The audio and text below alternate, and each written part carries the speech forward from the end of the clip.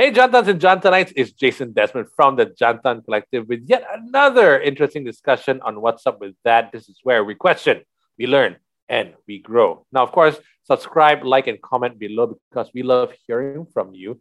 Maybe it was something that we talked about and you feel strongly about it as well. You have a comment, or maybe you feel like, hey, why don't these guys talk about this and we haven't done it yet? Get in touch. Now, you know I love stats, right? And this slightly sobering stats. Over 1.5 billion students from over 156 countries could not continue physical schooling due to the worldwide COVID-19 pandemic. This was a UNESCO study this last year. And it's very, very sobering. Is online education the way moving forward? How will this affect this COVID generation and education? Let's talk about that in this time of COVID. Really, what's up with that? Now, to get really into the bones of this discussion, we have someone who knows the ins and outs of this because this is his role, this is his life, this is what he specializes in. We're speaking to teacher Ken or Chui Ken Pang, parenting teacher trainer, licensed headmaster. I never actually knew, Ken, that you could be a licensed headmaster. So if you are a headmaster in a public school, you have to be licensed? Yes, I am a headmaster. I'm a guru besar for a private institution for an education center. Yep. And how old are you? I'm 36 years old. My goodness, you're probably one of the youngest headmasters I've ever met because most of the headmasters I remember as a kid, maybe I was very young myself and probably my headmasters were in their 30s as well. But generally, are you one of the youngest headmasters in Malaysia? I don't think so, not by a long shot, because don't forget we're private institutions and international schools, right? Some of them are headed by some very young and bright and illustrious headmasters as well. Yeah. My goodness. So how did you get into education, Teacher Ken? Oh my God, JD, let me tell you, I wish I could go and tell you a noble story, but the truth is this, right? Okay, I came out from a legal and investment banking background. And after investment banking, I started a few businesses, one of which was this education center, right? Right. And I had catastrophic business failure, guys. Okay. So bad, I lost all my money. I had to start teaching in my own education center. I was the guru besar all along, so I didn't have to teach, right? But that was such a humbling experience for me. I had to go and teach again. And it was the best thing which happened to me, you know. My failure was actually the best thing which happened to me because I really found my true calling. I really found my true passion. Right. I do love teaching very much. So before this, you were into, you had a different educational background, and then you started this school. Why start a school in the first place? You see, back then I was in private equity. I was running my own fund. And so people would come to me with business ideas, and I would go and select them based on the criteria. And one of my investment selections was actually an enrichment center, was actually an education center. And so then I sat on the board of trustees. I became the guru besar there, you see. Right. So that's how I got involved. So I started teaching. So what did you teach specifically? I taught history and I taught English. Yeah, history and English. Let's talk a little bit about the education system in general right now. Because if I were to ask you, let's say before the pandemic happened, before we even heard of COVID-19, what did you think of the state of education in Malaysia was at that particular time in general? All right, so now, JD, I think the flaws in our system have been discussed at length by many more people who are much more qualified than me. So why don't I tell you what I loved about our Malaysian education system before this? Yeah. Now, a lot of people don't know this, but it is really beautiful in our Malaysian education system that we really encourage our teachers to specialize in a subject. If you think about it, it's true. A teacher who teaches geography will continue to teach geography for 30 years, for 40 years, for 50 years. That's true, right? Your mother's sejarah teacher is probably your sejarah teacher if you go to the same school. Yeah. If you think about it, right? That's true, yeah. So if you think about it, specialization makes teachers great. After 20 years in the same subject, right, you are definitely going to know the ins and outs. You're going to know the syllabus really, really well, right? And over time, people develop passions and ownership of the subject they're teaching. So that's the great thing about the Malaysian education system. Then why do so many people knock the Malaysian education system? Well, let's take a look at it objectively. Yeah. I teach a fair level of international syllabus, the IGCSE as well as the O levels. I'm familiar with it. And if we were to go and look at the Malaysian education system, it's not that far off, you know. Really, the things we teach in the same years are not really that far off. Now, it is not a matter of the material. It is a matter of the delivery, perhaps. It is the matter of how we assess our children, right? Okay. How we assess our students and how we go and give marks for those assessments. The material, the syllabus, is not that far off. So the assessment, obviously, IGCSE, so it's a much higher level than what we're going through in our current system. That's, we call it government system, I suppose. I would say it's different, but because you're in the system itself, you know what it's like. IGCSE and the current system that we're going through, SPM or whatever, is it vastly different? No. We model much of our papers on the IGCSE, for example, taking it as a benchmark. Of course, there are other systems all around the world. The Norwegian systems are very, very good. The US system is not bad as well. Yeah, but let's take IGCSE because it's available everywhere, easy to compare. Yeah, we are not that far off. And let me tell you, right? Before the pandemic, we were making real efforts to go and really incorporate STEAM, which is science, technology, engineering, and math, right? How the cross-discipline application. Science, technology, engineering, and math. Okay, that's it. Okay, right, yeah. Okay, so now originally it's STEM, STEM.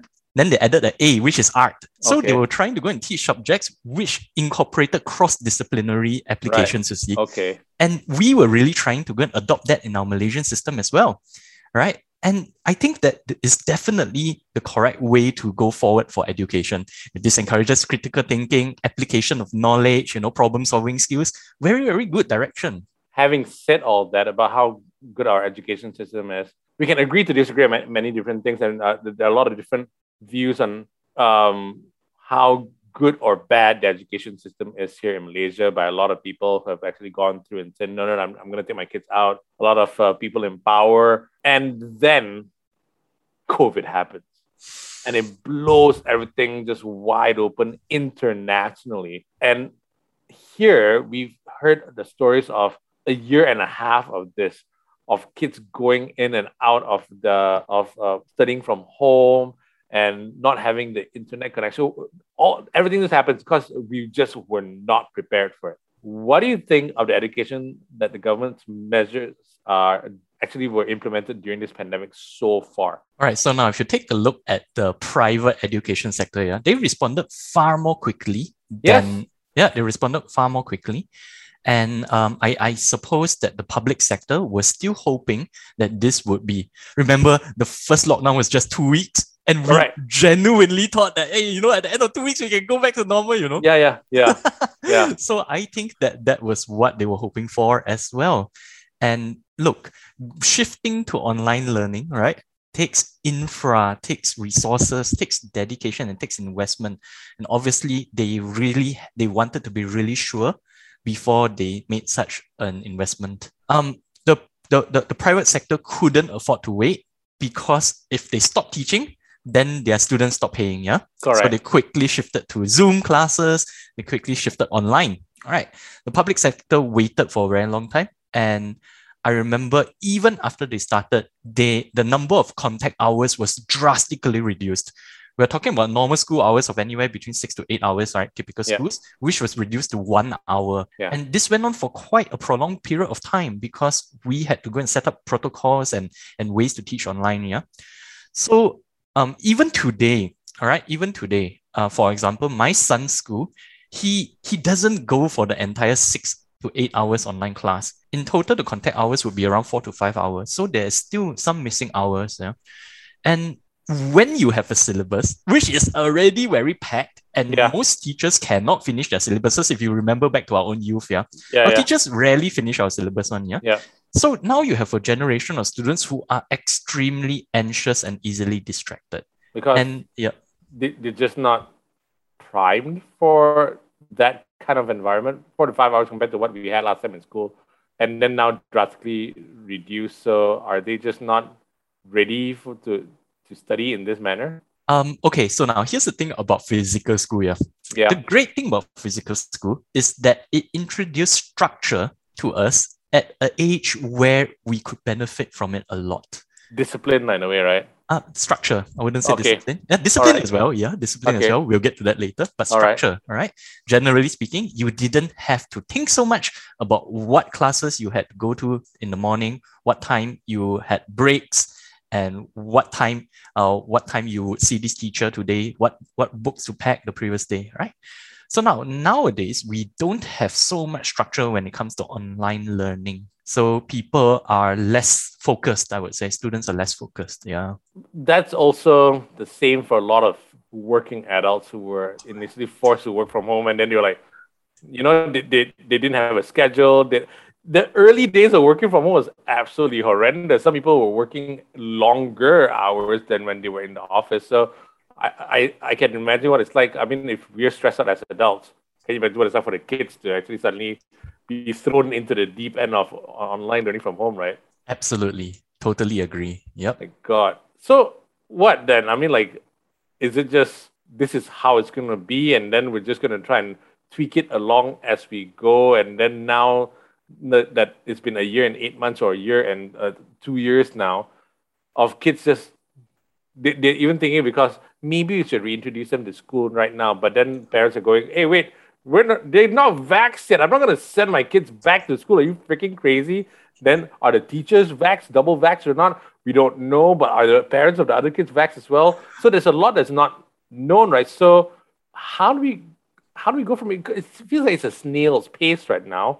Whereas a private education system has just like, this is what it's going to be, because you're right. If they don't do this, they're not going to pay. So what are the negative effects of this? That the kids are just like neither here nor there, studying in a school system that is supposed to prep them for the working world or whatever world that is coming out? Well, JD, this is I'll mix a bit of my professional opinion and data-backed research, yeah. Okay? Yes, as well as my own personal feelings about it, yeah. Okay, now kids nowadays, they receive information in drastically different ways from me and you. Yes, right? I noticed that. Yeah. Because of this, right, they are very, very stressed and anxious. They have developed a type of instant gratification type of mindset. That's probably because of social media also, isn't it? Very good. Yes, right. Correct. Social media, right. The other day, Facebook came out to go and admit that their platform was depressing. And I wouldn't be surprised if some of it was intentional. The other day I went to go and train this large software company in Malaysia. And when I talked about this, they were laughing because they had a UI UX, which is user interface, user experience department. Yeah. And they just admitted, they said, yes, we design our app and our website to be as addictive as possible. We want you to go and spend as much time on our app that's the point. It's a business, right? Business, right. Yeah. Right. Unfortunately, right, this business is how our kids are getting in information nowadays. So this is something TikTok and whatever. Absolutely right. And this is something which I would love to go deep dive. I'm not sure if we have the time, but I am a champion of something called algorithmic polarization. Okay. So now polarization is, differences in opinion, right? Yep. We become more and more extreme in our opinions, more and more set in, more and more stubborn, right? Unwilling to accept another points of view. But guess what? When our kids go to Google, when our kids go to YouTube, when our kids go to social media, they are only fed information which pleases them. Yes. Right. Very simple. Yep. If I go to YouTube and I see things which I don't like, I'm going to log out from the app. Correct. So they will only show me things which I like. And what do you think happens to our mindset then? Do we develop critical thinking skills? Right. No, we don't, because we're only seeing the same things over and over. We are not examining things from another point of view. Right. So this is really, really dangerous. Okay. So it's like, I don't want to eat my vegetables. I only want to eat sugary donuts. And I'm like, okay, no, you should eat vegetables because it's good for you. No. Sugar. That's what's going on right now with social media and also all these apps, right? Well, sugar is one example. Let's take another example like vaccinations.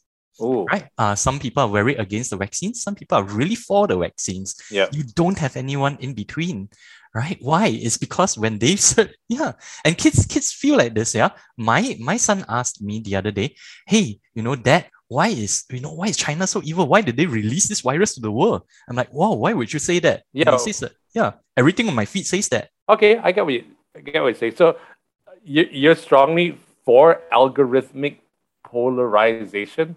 No, of course not. Against, right? Yeah, I'm obviously. very, very much against it. Right. Yeah. Mm. Okay. But yeah, coming back to the way we are learning our formal education, the big problem with it is that our social interaction skills for our children are being really, really underdeveloped. Yeah. Okay. Yeah. Let's say we are classmates, right, JD? Okay. Let's say we are classmates and we were in a physical setting. Right. When the teacher stops talking, what would we do? Hey, bro, lend me your pencil, lend me your color pencils, Right. Hey, do you want to go and play erasers after this? Right. We will talk in between the gaps, right? We will interact with other people. And with the interaction, we learn a lot of secondary skills. Conflict resolution. No, I don't want to go and lend you my eraser. Please lah, I'll negotiate, right? We negotiate, we fight, we learn skills, right? We learn leadership skills, life skills, right? Right. Now, when the teacher stops talking in Zoom, our children still can't interact with each other. Yeah. Yeah. Because I don't have kids on my own, right? What do kids do in between the time where the teacher's actually on Zoom and they're not? Do they just sit there and then they just do their work on their own? No, of course not. Probably Discord, probably Minecraft, probably PUBG, right? Yeah. Yeah. Well, that's a whole different world to what we grew up with. Absolutely. And if you think about it now, right, JD, as a successful business person, right, you think of all those skills which you developed in childhood. When you fought with that person, when you fought with that bully in the playground, or when you were crying and asking for help, all those are skills. Very fascinating. The kids are missing out on a lot. And for teachers, though, what is it like for them now? I mean, like, are they stressing out? Are they struggling with this? Because when you see a student in front of you, and then they're making noise in a group of public students, like 40 kids in the classroom and everything, right? You can tell who is the naughty one, who's the loud one, who's the smart one, who are the ones who are always at the back, who are the ones who are always like try to the teacher's pet and everything. You can see it right smack in front of you because everyone's just there. There's now, yes, you can see your students in Zoom, multiple screens, or whatever it is that they're using. How much harder is it for teachers in this day and age, in this COVID age right now? JD, it is extremely, extremely tough, all right? And I'm going to talk a bit about classroom pedagogy here, right? Classroom management. Right. Now, certain teachers are very, very well liked in schools. Yeah. But when they glare at the class, the whole class will keep quiet. Okay. Right? On the other hand, there are certain teachers who are also very well liked, but they can shout and shout and shout at their classroom. No one listens. Yeah. Right? Why? So it's not a matter of likability, right? It's a matter of how consistently you enforce the rules in your own classroom. So what I'm trying to say is, okay, teachers who shout and threaten, but never carry out the execution of the punishment, those are teachers which would rapidly lose the respect of their students. So basically, right, parents, this is something we all have to learn. If you have set a rule in your house, you have to enforce it. Make sure you keep your own promises so that people can respect your promises, right, and respect the rules. Now, the problem is in online class, most teachers only have threats. They cannot actually carry out the punishment or the correction or the consequences. And this is a huge problem. So what can the teacher do? The teacher can only mute you, or the teacher can turn off your camera, or the teacher can kick you out from class. But guess what? That's what they want. Last time you get sent to the principal's office or stand on your chair repeat this, write this 10 times. Right. Yeah. But now they can't. It's like a toothless tiger. Absolutely. And no one respects a toothless tiger. Or rather, you have to be very inventive in how you enforce your discipline in your classroom. It's quite sad though. Already teachers are severely underpaid. They have to do more now. And then their teeth, their fangs are taken out from them. Yeah. How do you feel about that? For younger children, I think that this is going to be a severe problem because for younger children, right? I mean, they learn a lot of skills in kindergarten and in primary school, especially skills like concentration, mental discipline, and tracking. Tracking when the teacher walks, your eyes will follow the teacher, generally listen to what people say. Nowadays, when someone is speaking to you over the speaker, your concentration skills are really underdeveloped. I never knew that. There's more to it than just being in class, that you're being taught motor skills, you're being taught like tracking. That's interesting. Let's talk a bit about that. Already it's a problem. If you have internet connection and you are connected to class and you are there for whatever reduced amount of contact hours, 4 to 5 hours compared to the 8, right? It's already a problem where the teachers can't discipline you properly. Then now we have another problem where some kids, and this was widely reported already, there is a digital divide. Some kids just have more access to devices, technology than others.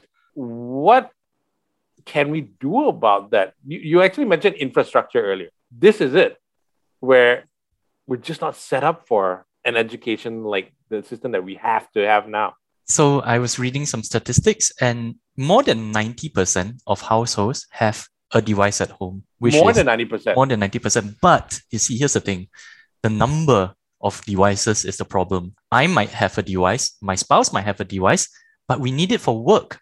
And let's say we have 3 children. The numbers don't add up already. Correct. Yeah. So what do? Share it, right? You can't do it. Then your work will suffer, right? Absolutely. Or even if you have 1 device or 2 devices set up for your 3 children, how are you going to choose which is the one who's going to be underprivileged? Especially if you're from a B40 family. If you're from a B40 family, it's really, really tough. Yeah. So this 90% is it just across the board or? Across the board. They have at least 1 device at home, more than 90%.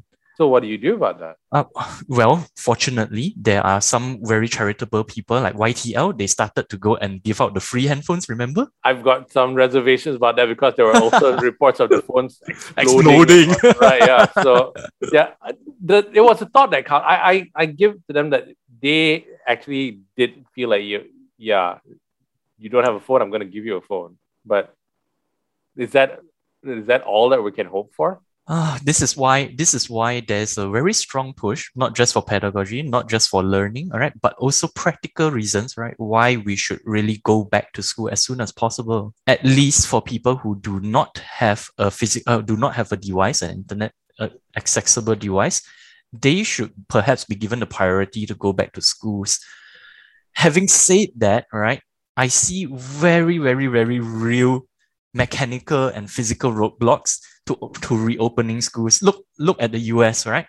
Their adult population is mostly vaccinated, but their kids are not. And that's why now you have 5,000 cases in schools, thousands of kids getting hospitalized. I think that's what the parents are very worried about here. I'm very worried about it too. And and when they were talking about reopening in September, I'm like, wow, how does that work? They pushed it back to October, right? So even October is not going to be okay. Correct. Yeah. Yeah. So I'm torn about this because you're a parent of kids who go to public school. Yep. You obviously can help provide your kids with the necessary technology for them to go online. Yes.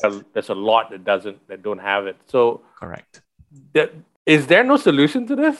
What can we do? Like give all the students like really cheap handphones that explode so that they can actually go online to study, or do we take them back to school? Do we do a half and half system? How do we do this?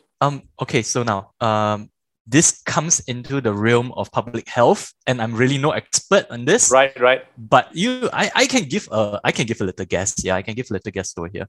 Now, getting everyone vaccinated is only half the battle, and it is not a very practical one, because just because we're vaccinated doesn't mean that the virus is not around. We can still get infected. Yeah. The virus is still on our clothes, on our hair, Yeah. And we can't just rely on mass immunity. We also have to go and do some form of quarantine, lockdown, to bring the numbers down. Otherwise, the unprotected people will be infected, So do we just keep our kids home and just hope for the best and just continue online learning then? We will have to reintroduce school reopening in phases. And even then, it must be only when the numbers come down. Because there's always this breaking in period where it's very, very tough initially, where it's like anything, when you first learn a new skill, it's very, very hard to get to be good at it. And then once you get a hang of it, you master it and whatnot. Are we in the awkward phase of online learning where our kids are just trying to understand it? We are trying to figure out our workaround and everything. Maybe they just might get better at it. Maybe you should just do this online learning thing indefinitely anyways.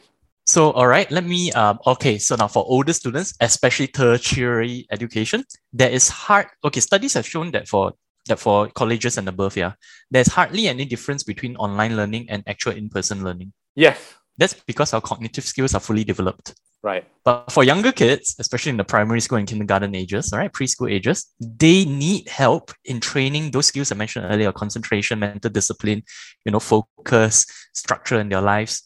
And online learning doesn't do a good job of teaching those. Discipline is another one. Okay.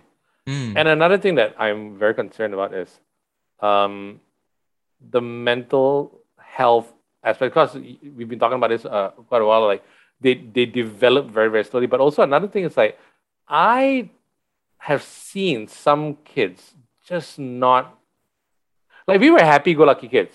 Not happy, just go to the playground, play gully, and then just hang out with our friends or whatever it is, right? But there's no separation from class and, hey, recess time, let's get the heck out of here and then just do something that's completely, it can be a brain dead. It's just fun, right? Yeah. A friend of mine, child psychologist Katyana Asman, actually said recently that her new clients per week have actually quadrupled. And she works exclusively with children, with teenagers. And she said that confinement, social isolation, and uncertainty were prime conditions for developing mood disorders. And we've realized this. Articles have come out non-stop for the past year about depression, anxiety-related disorders in kids. We've never even heard of the term depression in kids in our time. But you're in the system. Yep. You know what's going on. Have you seen a rise in kids just not being what kids are supposed to be? Happy-go-lucky? JD, I am very, very sad to say that, yes, I do concur with your friend. Yeah. Yes. Yeah. I'll give you a very good example. Traditionally, as a parenting trainer, people who came to me were normally parents of adolescents. That means we're talking about anywhere between 12 until 17, because that would be the rebellious, would be the more difficult years to navigate. Yeah. Right. But now increasingly, my clients are coming to me and they have younger children. And this is a reflection, right, of some of the difficulties our children are going through. Yes, it is because of apps and games. Right now, I'll paint a very clear picture to you and you will understand immediately, right? Okay. For JD, for us adults, right, before the pandemic, to be happy, what do we have to do, What gave us... Yeah. Before the pandemic. Yeah, what do we have to do to be happy?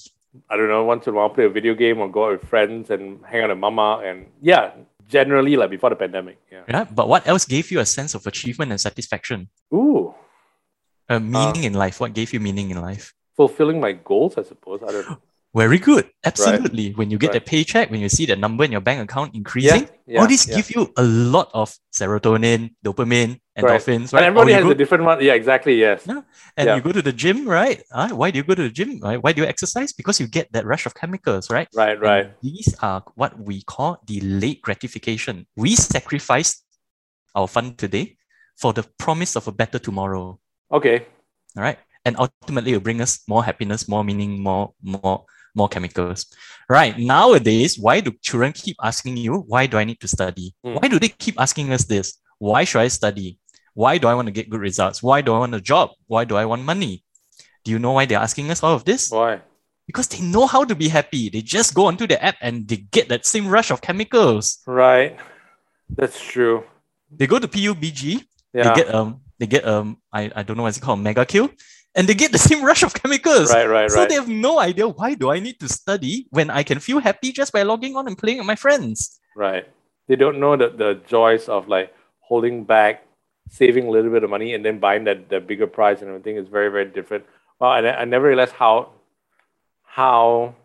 it's like a drug. So what do we do? Just stop them from playing video games and stop them from going online then?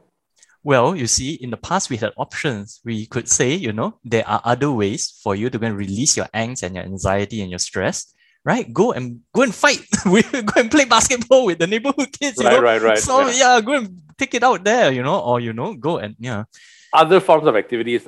Other forms of activities. And right now, those are not quite an option.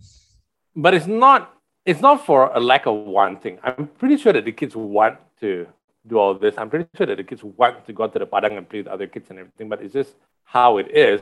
So it's just a situation that the kids are put under. So it's just something that we have to accept that that's how it is. The kids of this generation just will be for lack of a better word, stunted because of what's happening right now? No, I believe that as parents, we have to go and at some point, all right, open some conversation with them to go and say, you are playing a game, all right, and you should, right? I will allocate time for you every day to go and play this game or to go and chat on this app. And it is a necessary part of your learning. But don't ever think that this is the only way for you to get satisfaction in life. Right. There are many other things we can do. Books, right? Yeah.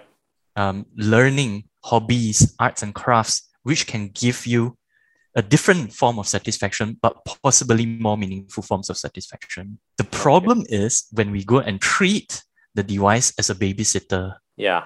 And a lot of it starts from a very young age. I see some parents even at the dinner table with not even like a 7-year-old or whatever it is. It's like a 3-4-year-old one and they have an iPad in front of them and it's just, yeah. So yeah, we have to really go and tell them, yep, you will have enough time to go and play every day. I'll make sure of that. But don't for a second believe that this is the only way for you to go and find happiness. Yeah. There are I other feel ways. for parents also, because they're also weighed down by weight of expectations from their workplace. They have to manage that at home. And then what used to be the job of the teachers in a way in school and everything, they've got to now make sure that the kids are actually learning, don't stop being online so much, go outside, and they actually technically can't even go outside anymore. You have to just do something else, right? It's a lot for a parent to do nowadays. Absolutely. And that's why you will get no judgment from me. If you tell me I have no choice, Ken, I need to go and use the device as a babysitter, you get no judgment from me. I totally understand where you're coming from. Yeah. You are also facing a lot of stress and you're also facing a lot of anxiety. No judgment from me. But let's see what we can do together to go and open conversation with your child to develop habits. I also want to touch on something else. Like young kids, really, really young kids who are in school, yes, they need to develop some form of interaction with other kids, like conflict resolution. You talked about that as well. But the mental health, I mean, like when it comes to depression and anxiety that the kids are actually facing right now, we talked about delayed gratification. Now they get it straight from video games and everything.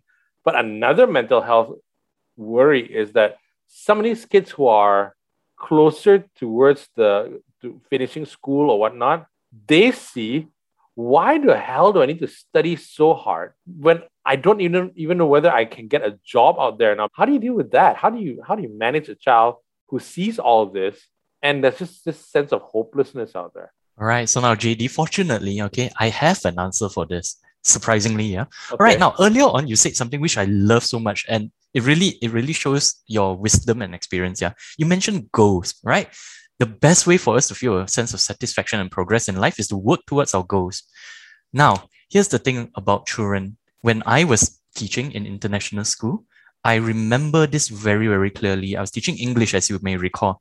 Right. I asked my kids, year 9, which is around 15 years old, to go and write an essay about my hobbies. And this is something we used to write all the time when we were kids, right? And to my horror and surprise, JD, okay, most of the class were unable to progress beyond the first 2 paragraphs. Like, what do you mean? They don't know what their hobbies are? Yeah, so they came to me and they go and asked me, Teacher Kian, okay, watching YouTube considered to be a hobby or not? Oh my God, no way. Mobile Legends, is it considered to be a hobby? See, when I say no, I'm so afraid that I'm one of those old guys that says like, oh, in my time, we used to have other things, we used to play out in the garden and everything. Is that technically considered a hobby, the Mobile Legends, PUBG and whatnot? Well, okay, so I asked them for the girl. This was a girl who asked me, okay, is YouTube considered to be a hobby? And I asked, well, it depends on what you're watching. And she told me I'm watching 5-Minute Crafts. Not sure if you heard of this channel, 5-Minute Crafts, where they Not really, no. do art projects in 5 minutes. Okay, right. And so I was delighted. I was so delighted to hear this. So I asked her, well, yeah, do you do any of the arts and crafts? And she said, no, I just watch it for entertainment. Then I'm like, oh.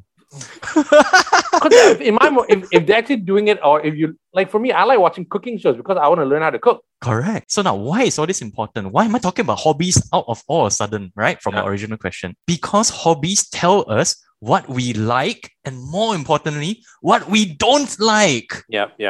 Okay. And from there, we have a very, very strong sense of what values we hold dear as people. When we had a lot of hobbies when we were kids, taekwondo, badminton, whatever, and we discarded so many of them along the way because we knew that was not where our passions lay. But you could try it out. That's right. Things, right? Yeah. Correct. Yeah.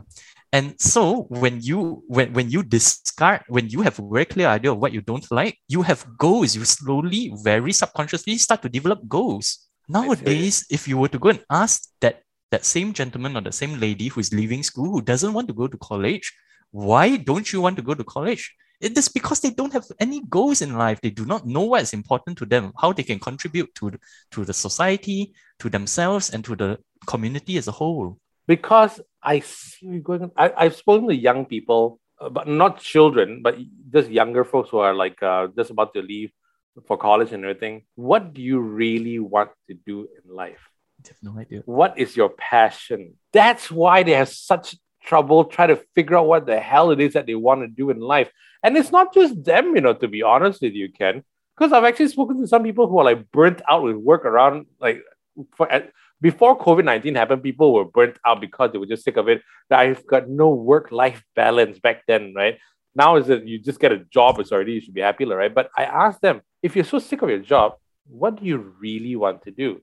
And these are like people in their 30s. They also have this thing where I don't know. Probably they're just watching a lot of TV back then. It's not exactly the same thing with kids, but this just blows my mind that the kids are doing that and they're not actually engaging in things. So what do they want to do? Like, do they just want to? What are their dreams right now? Do they just want to be dancers on TikTok and stuff? Really? Is that what they want to do? They think that YouTubers can make a lot of money and it's easy to do so. I hate that. I hate that perception right now, because technically I'm a YouTuber right now. And it takes a lot of work. Yes. It's not easy. It's a lot of hard work and they think it's easy. So yes, YouTubers, right? Influencers like yourself, please tell them to become like me. You need video editing skills. You need really strong writing skills. You really need good production quality. You need to go and train a lot of different skills. If you're really serious about becoming a YouTuber, pick up these skills now. Yeah. Again, I'm not knocking you if you want to be a YouTuber, because I'm trying to evolve as a human being, and then times change. YouTube is the thing right now and TikTok is the thing. Again, like what you said, if you're watching something online and it's a skills-based thing, I think you should encourage your kids to do it instead of just watching it. That's very fascinating. Yes, correct. I don't know. I'm trying very hard not to be the old fogey, old guy that says back in my time, Ken.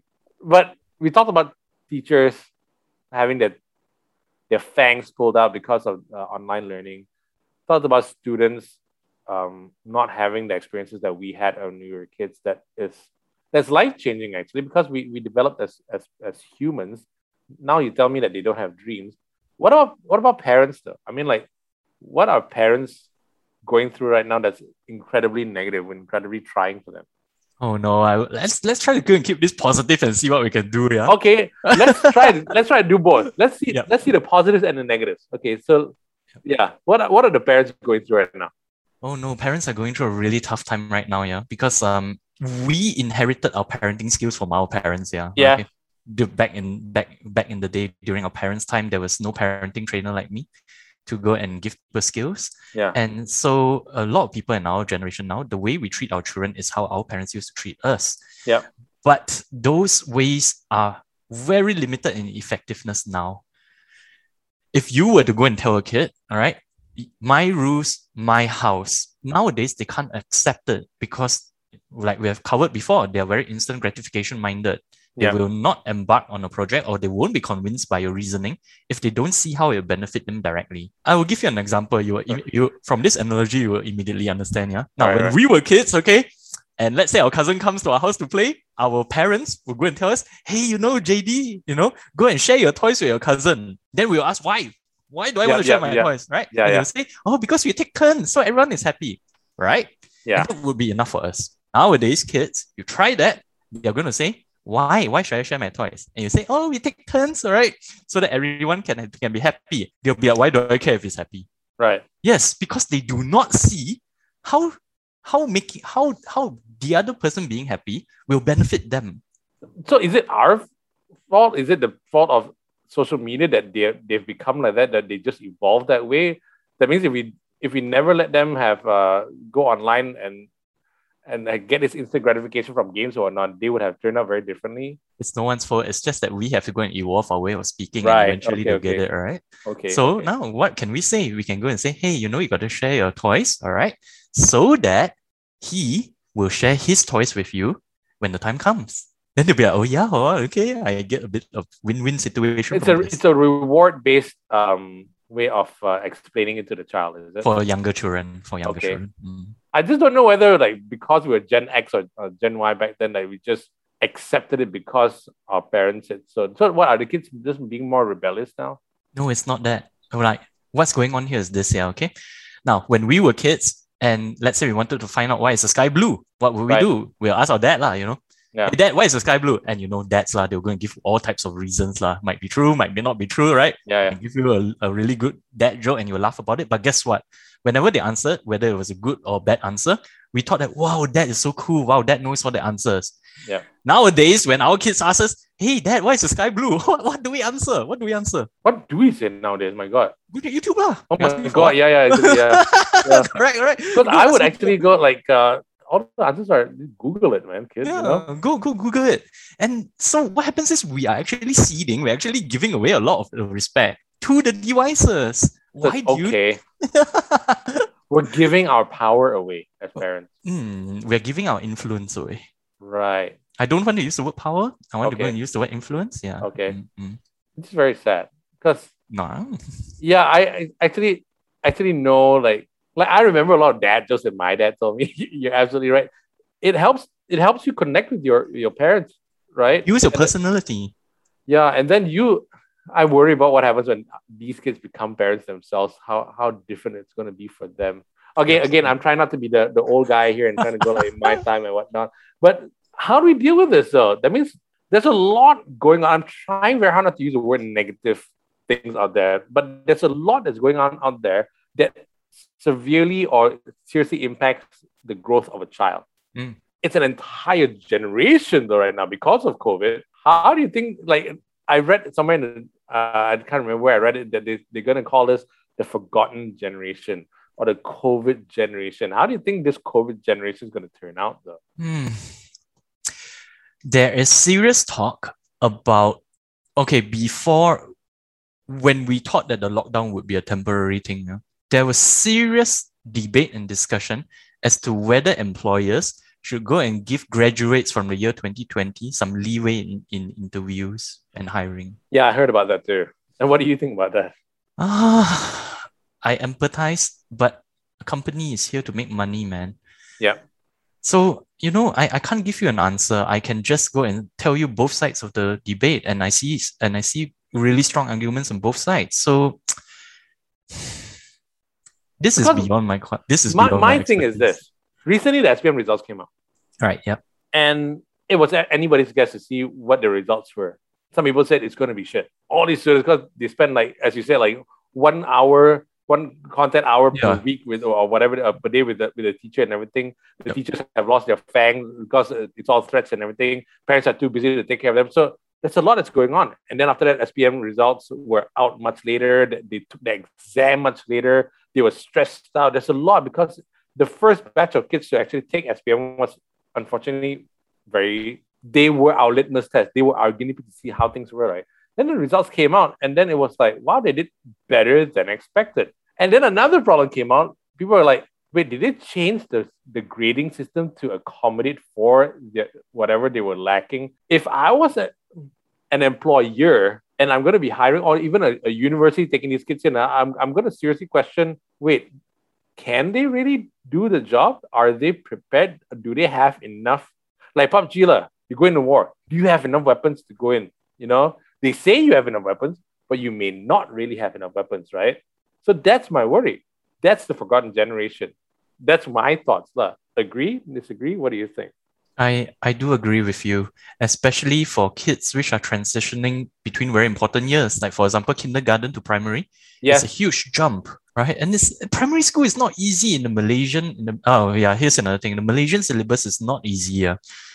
And for, standard 6 going to Form 1, it's the growing up years, right? Actually, they're all growing up years, but it's a huge transition. The transition years, because you're changing environment, because you're going to a new school, you're going to not have your friends around.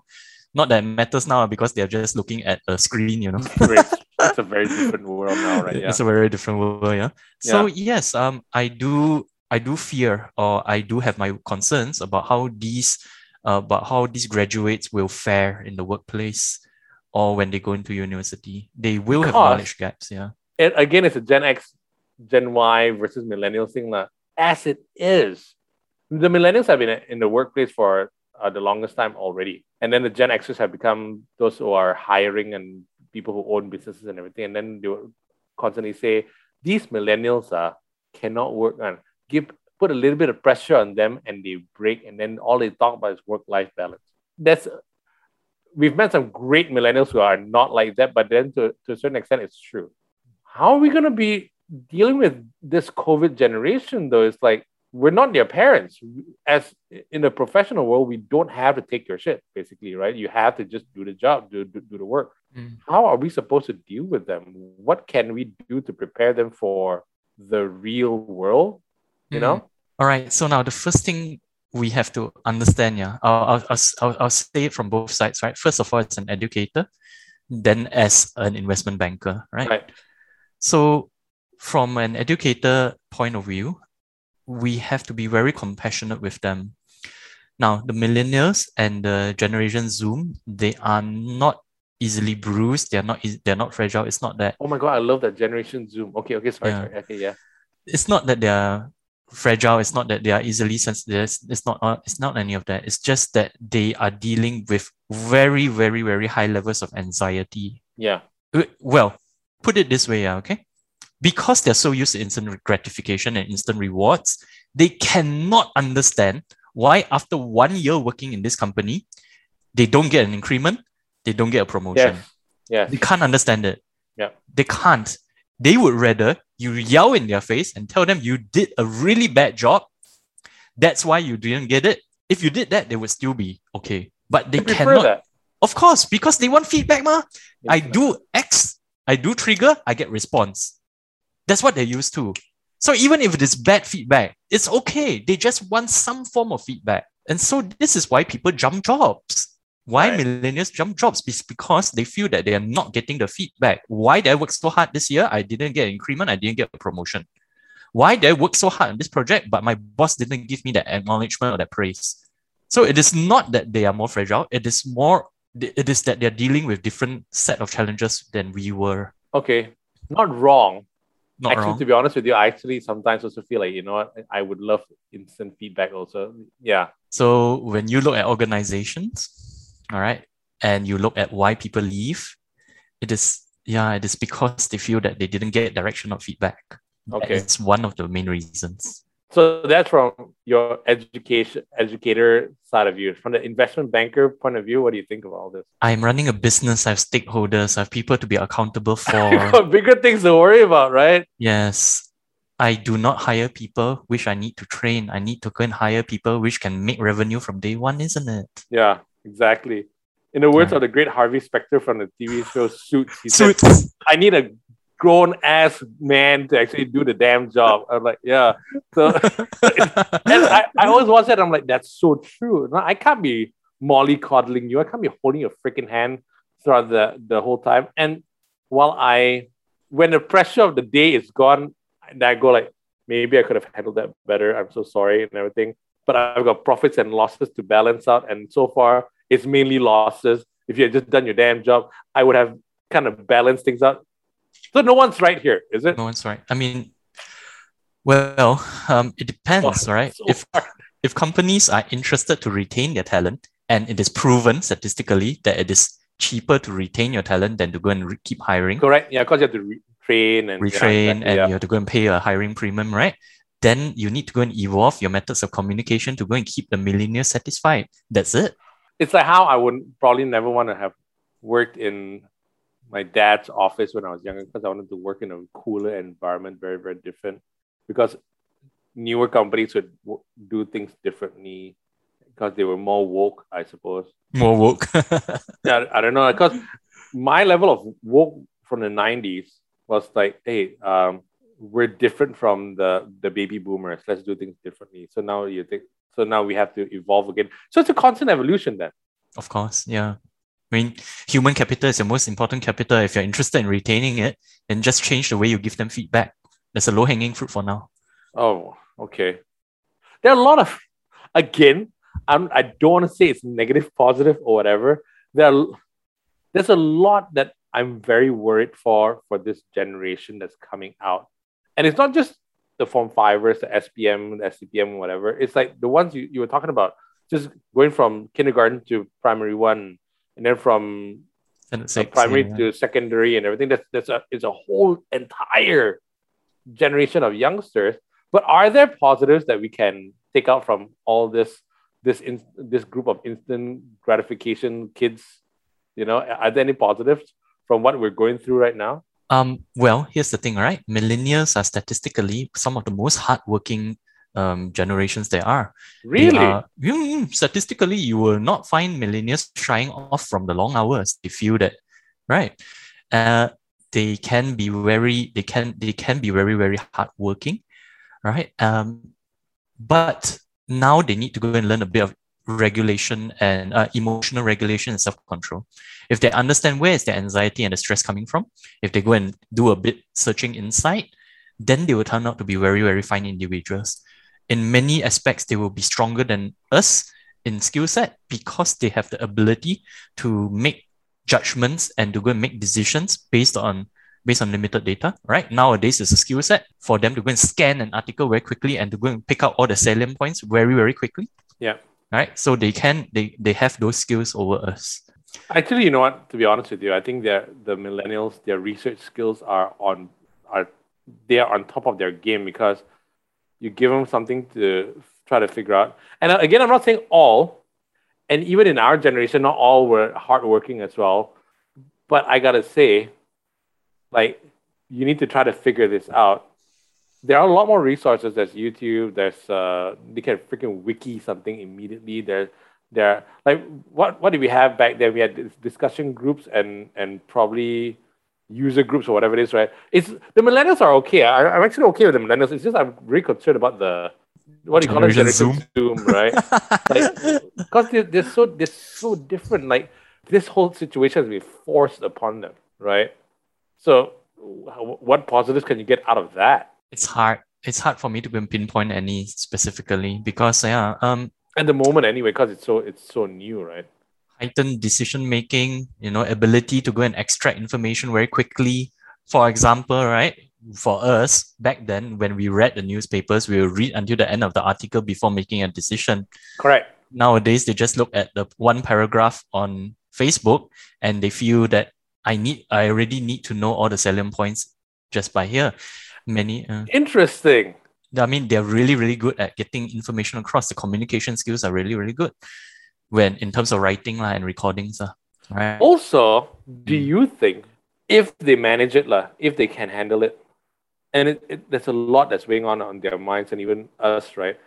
Because there's so much stress, slight doom and gloom of the world that's going on right now, much like how I it's a very bad reference, but maybe like the wartime, World War II, whatever, because they grow up in this pretty horrid time that they can handle pressure and they can handle stress and they can handle anxiety a lot better. They can't. They can't. How are they coping with it? They're coping with it by escaping into apps and games. Escapism. Yes. So no, they can't. That's why they're viewed as fragile by people who don't understand them, easily bruised. Like how a Muay Thai fighter fights is like his shin is practically broken down. Correct. To the point where the nerve endings are all dead, and then it's like this piece of metal in his shin. Correct. And then he becomes stronger. Yes, correct. Could that happen to our kids of the Zoom generation, the COVID generation?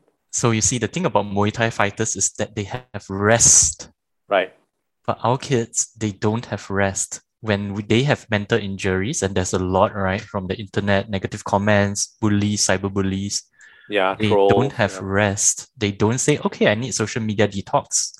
They don't. They just wade into it. They get into online arguments. Is that what the parents' role should be? tell them to that you need to get away from it to detox? Or are parents also? I think some of the parents are also obsessed with social media right now, right? Absolutely. Right. So yeah, parents need to understand this. Say that, hey, sometimes if you meet a cyberbully, what is the best way to deal with it? Stand up to him and then just take a break, walk away from it. I think for the most part, a lot of parents are ill-equipped to tell their kids that, because I think they don't know how to look at the navigate social media.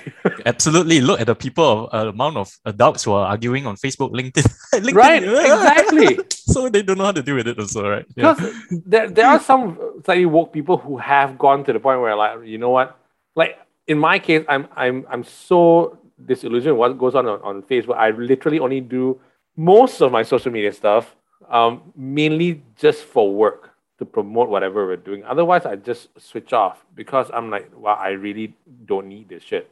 Literally, right? But a lot of people, you're right, they just get sucked into these discussions, and then we're hoping that these parents can teach our kids a thing or two about detoxing from the internet. So how again? That means it's just going a vicious cycle with these kids again. Yeah, if things go on like this without a proper education for parents, then yes, that's why my job is really, really important as a parenting trainer, and there are not many of us at all. It's really, really important for us to go and tell people some of these messages. That means business must be great.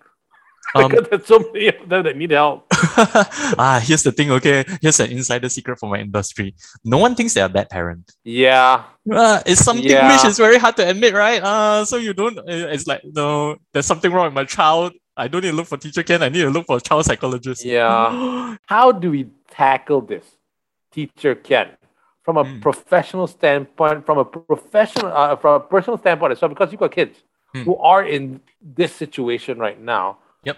What can we do to better equip, I suppose, our kids to deal with what's going on right now and to prepare for what's in the future? Because education is what education can do right now. It is what it is right now. What are the roles of parents in this situation right now as we move ahead?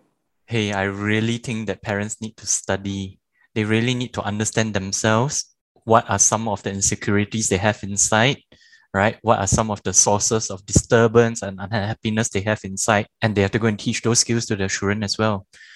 So yes, all right, perhaps schools should take a closer look at teaching spirituality, concentration, mental discipline in school formally. Okay, so the education system, everyone's trying different things, online, hybrid, whatever it is, right? And then it's a trial and error thing. But you touched on this earlier about the mental strain that these kids are under. There's no break for them. That somebody, I think it was the US, that they said, I think we need to check in on our kids, on our students more regularly with a professional. Because parents have their own responsibilities. There's a lot that they need to do. I think they need to have like a child psychologist, psychiatrist, whatever you want to call it. Do you agree? Do you think they need that? Totally agree. Well, it doesn't have to be too formal. More of understanding yourself, where your emotions come from, what will happen if you give in to escapism, how do you deal with addiction? All these need to be, meditation classes or yoga classes or berzikr classes if you're a Muslim, right? Yeah. All these are really, really good to help you regulate your emotions instead of always running to the device to go and get those chemicals. So concentration goes a long way. I'm a huge fan of concentration. All right. I think anything that's meditative teaches you focus in a way, doesn't it? Right. So is it something that the authorities should because I don't think they even think about this when they think about budgets or whatever it is, right? They think about administration, and we're currently going through this nightmare of a change in administration again. Should they be very, very concerned about how our kids are developing, that they really need to put in a lot more funding into providing more care for these kids' mental health? So you see, here's the thing: mental is not the number one issue. Emotional regulation is the number one issue. So yeah, mental and emotional regulation. Yes, I do believe we should formalize it in our syllabus. Because I'm worried, Ken. Because even our generation, Columbine was a very scary thing when kids were in school, and this was Generation X, post Generation X, and then the school shooting started in the US, where kids were saying the kids are breaking, the education system is failing them. There's their mental capacity, this mental capacity, that, and then the school shootings never stopped. And then recently, with COVID, and then kids away from school, back in school, away from school, back in school. In Singapore, I don't know whether you heard about this, in the River Valley High School or River Valley, I can't remember whether it was primary school or high school. One kid bludgeoned his classmate to death. And that freaks me out. I don't have kids of my own. And that's actually one of the reasons why I don't have kids of my own, because I don't know, I might not be the best person to have kids. I don't know how to parent properly, right? It's a worry, isn't it? Because it just seems to be going from bad to worse when it comes to emotions and the mental well-being of our kids. Do you get concerned about things like this? Should the administration be concerned about things like this? Absolutely. Our education system is very, very much focused on skills, right? On hard skills, on technical skills, but to get them out to the factories to actually manufacture stuff, right? Correct. So now this one is something which we can talk about another day, or maybe you have talked about it already. We definitely will. Yeah, exactly. Yeah. And our education system is a byproduct of the Industrial Revolution, right? We want to go and pass on all these hard skills to them so that they can go out to the factories immediately. Absolutely. So many of us became engineers. Yeah, awesome, right? Yeah. Yeah, but no, the way we receive our information now, we really have to go and teach our kids how to go and take care of themselves, both physically as well as mentally and emotionally. Otherwise, your best workers will all break down. I don't know whether I'm very different to a lot of people, but I'm slightly somewhat call a doomsday prepper. Okay, and if a zombie apocalypse were to happen, I'm probably gonna be okay, because I just one of the survivors here. Right? I want this COVID nightmare to be over. I want to go back to watch movies in the cinemas. I want to go hang out and mom out with my friends and everything. But I'm in this for the long run. If this shit were to happen for the next 10 years and they're still trying to figure out how we can work around it, like an endemic, right? I'm probably gonna be okay. Right. But some people, I've been told, like, that is really not the right place to be mentally, But I'm like, I think I'm resilient, right? Should that be something that we should be instilling in kids? I'm caught between, yes, it's a great idea, and also, I don't know whether we're scarring the kids. What do you think? Well, okay, from a business point of view, right? For my own business, I'm just going to go ahead and assume that this is going to be the new norm, right? I'm going to assume that it's going to be the new norm. However, I do not hope for this to last, because our economies are driven by people who are more than me and you. A lot of people are unable to make that transition, or they have real challenges making that transition. So if I were in a position of influence or power, I would do everything possible to go and try to go and get us back to some sense of normalcy. No, I wouldn't tell my people that, okay, this is the new norm, get used to it or die or starve. I would do everything in my power to go and put it back to the way it would, to some form of how it used to be. And I really hope to do so because of our children's learning.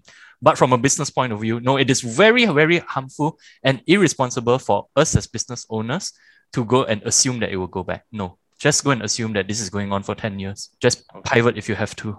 Okay. But should we be telling our kids that this is how it's going to be, man? Just prepare for it. No, I don't. I don't think the kids are ready for that. But you know what? They don't know any different, though. That's right. This is what it's like for them, right? Right. So instead, what we can go and say is, all right, now focus on doing your best today. Just be better than you were yesterday, and that's fine for now. Don't need to go and worry, because you're strong enough to deal with any challenge coming your way. Don't worry, I'll be there with you as well. Because I think one of the problems is, like, because we think of our good old days when we were in school, we had this, we had that, and everything. I'm not keeping information away from our kids. I'm not hoping to do that, but I just think that if we don't tell them about our good old days, right, it's like, what's the difference? It's like learning from home. This is all I know anyway, and just go ahead with it. I think as long as we don't tell them about this is the worst time we've had in history of man. We've never had anything like this before. You are going to be a very different kind of generation. I think if we don't tell them that, does that help with their mental state? And do you think that will help them learn better? It's all in the messaging, JD. You can go and tell them, right, this was how things used to be, and that's why you have to really work very hard to go and uplift people in your community and to go and put things back to how they used to be, right? So work hard because you are strong enough to go and put things back to how they were. I'll always be with you on this journey. Yeah, the messaging is very important. So don't doom and gloom it for them, right? But sell them a little bit of weight of responsibility on their shoulders, right? Yeah, sell them a vision that they can make a difference. Teacher Ken, if you don't mind, we would love to have you on again to talk about a lot of other things, because this is just, I think we're just kind of scratching the surface of a bigger problem here, right? But just to give parents a little bit of a head start to what they can do, what advice do you have for parents out there? All right. So, dear parents, I hope that you're hearing this, and please take it. Please open your heart and go and listen to this. Yeah. All right. Now, like it or not, we are our children's role models. You can use the perfect language with your children. You can go and use the perfect methods and psychology. It doesn't matter, because how you solve problems is going to be how they learn to solve problems. If you are yelling at other people all the time, if you're upset all the time, if you're miserable all the time, and if you're blaming other people for the circumstances in your life, that's what our children are going to learn. So number one advice to everyone, to parents, is to really take care of how you feel. Really, really take care of how you feel every day so that you can go and teach those positive attributes to your children. Before you go, we always do this, and we would love to get your advice. What advice do you have? Because the whole point of the Jantan Collective is to make Jantans better versions of themselves. Any advice for Jantans out there? Okay, yep. So this is a Jantan specific advice, yeah, all right? Yes. Okay, all right. Stop blaming people for how you feel. There's only one person who is responsible for how you feel. It's not your mother, it's not your spouse, it's not your girlfriend, not judging if you have a boyfriend, no problem, right?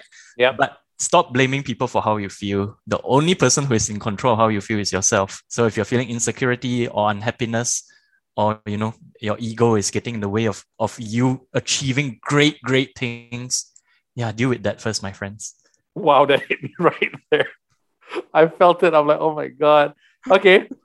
It's a very different world. When we first started the Jantan Collective, the world was a very different place. We were trying to break new grounds and break barriers and this, and then this happened, and then wow, this is a even tougher world than we thought it is. So what do you think is the biggest challenge facing Jantans today? We are under a huge amount of self-inflicted stress, and we do not know how to deal with it. Traditionally, we were soldiers, we were farmers, we were mercenaries, and that type of thinking has inherited all the way down to today. But we do not know how to go and take care of our emotional well-being and our mental health. Yeah, it comes back to the same theme actually. Yeah. Okay. So what should Jantans be doing better at? Study. Power of now, very, very apt, right? We were talking about this 7 habits. Study, improve yourself. Don't try to go and change circumstances and other people if you don't have your own kitchen in order. That is brilliant. What's the best thing about being a Jantan? We are in charge of our own destiny. You can achieve great things. Every one of us can achieve great things. There is literally no physical barrier for us to go and get what we want. It is just an internal barrier now. Teacher Ken, thank you so much for chatting with us. This has been very eye-opening for me, and you're definitely coming back. Thanks so much, Teacher Ken. All right. Thank you, JD. It was a pleasure.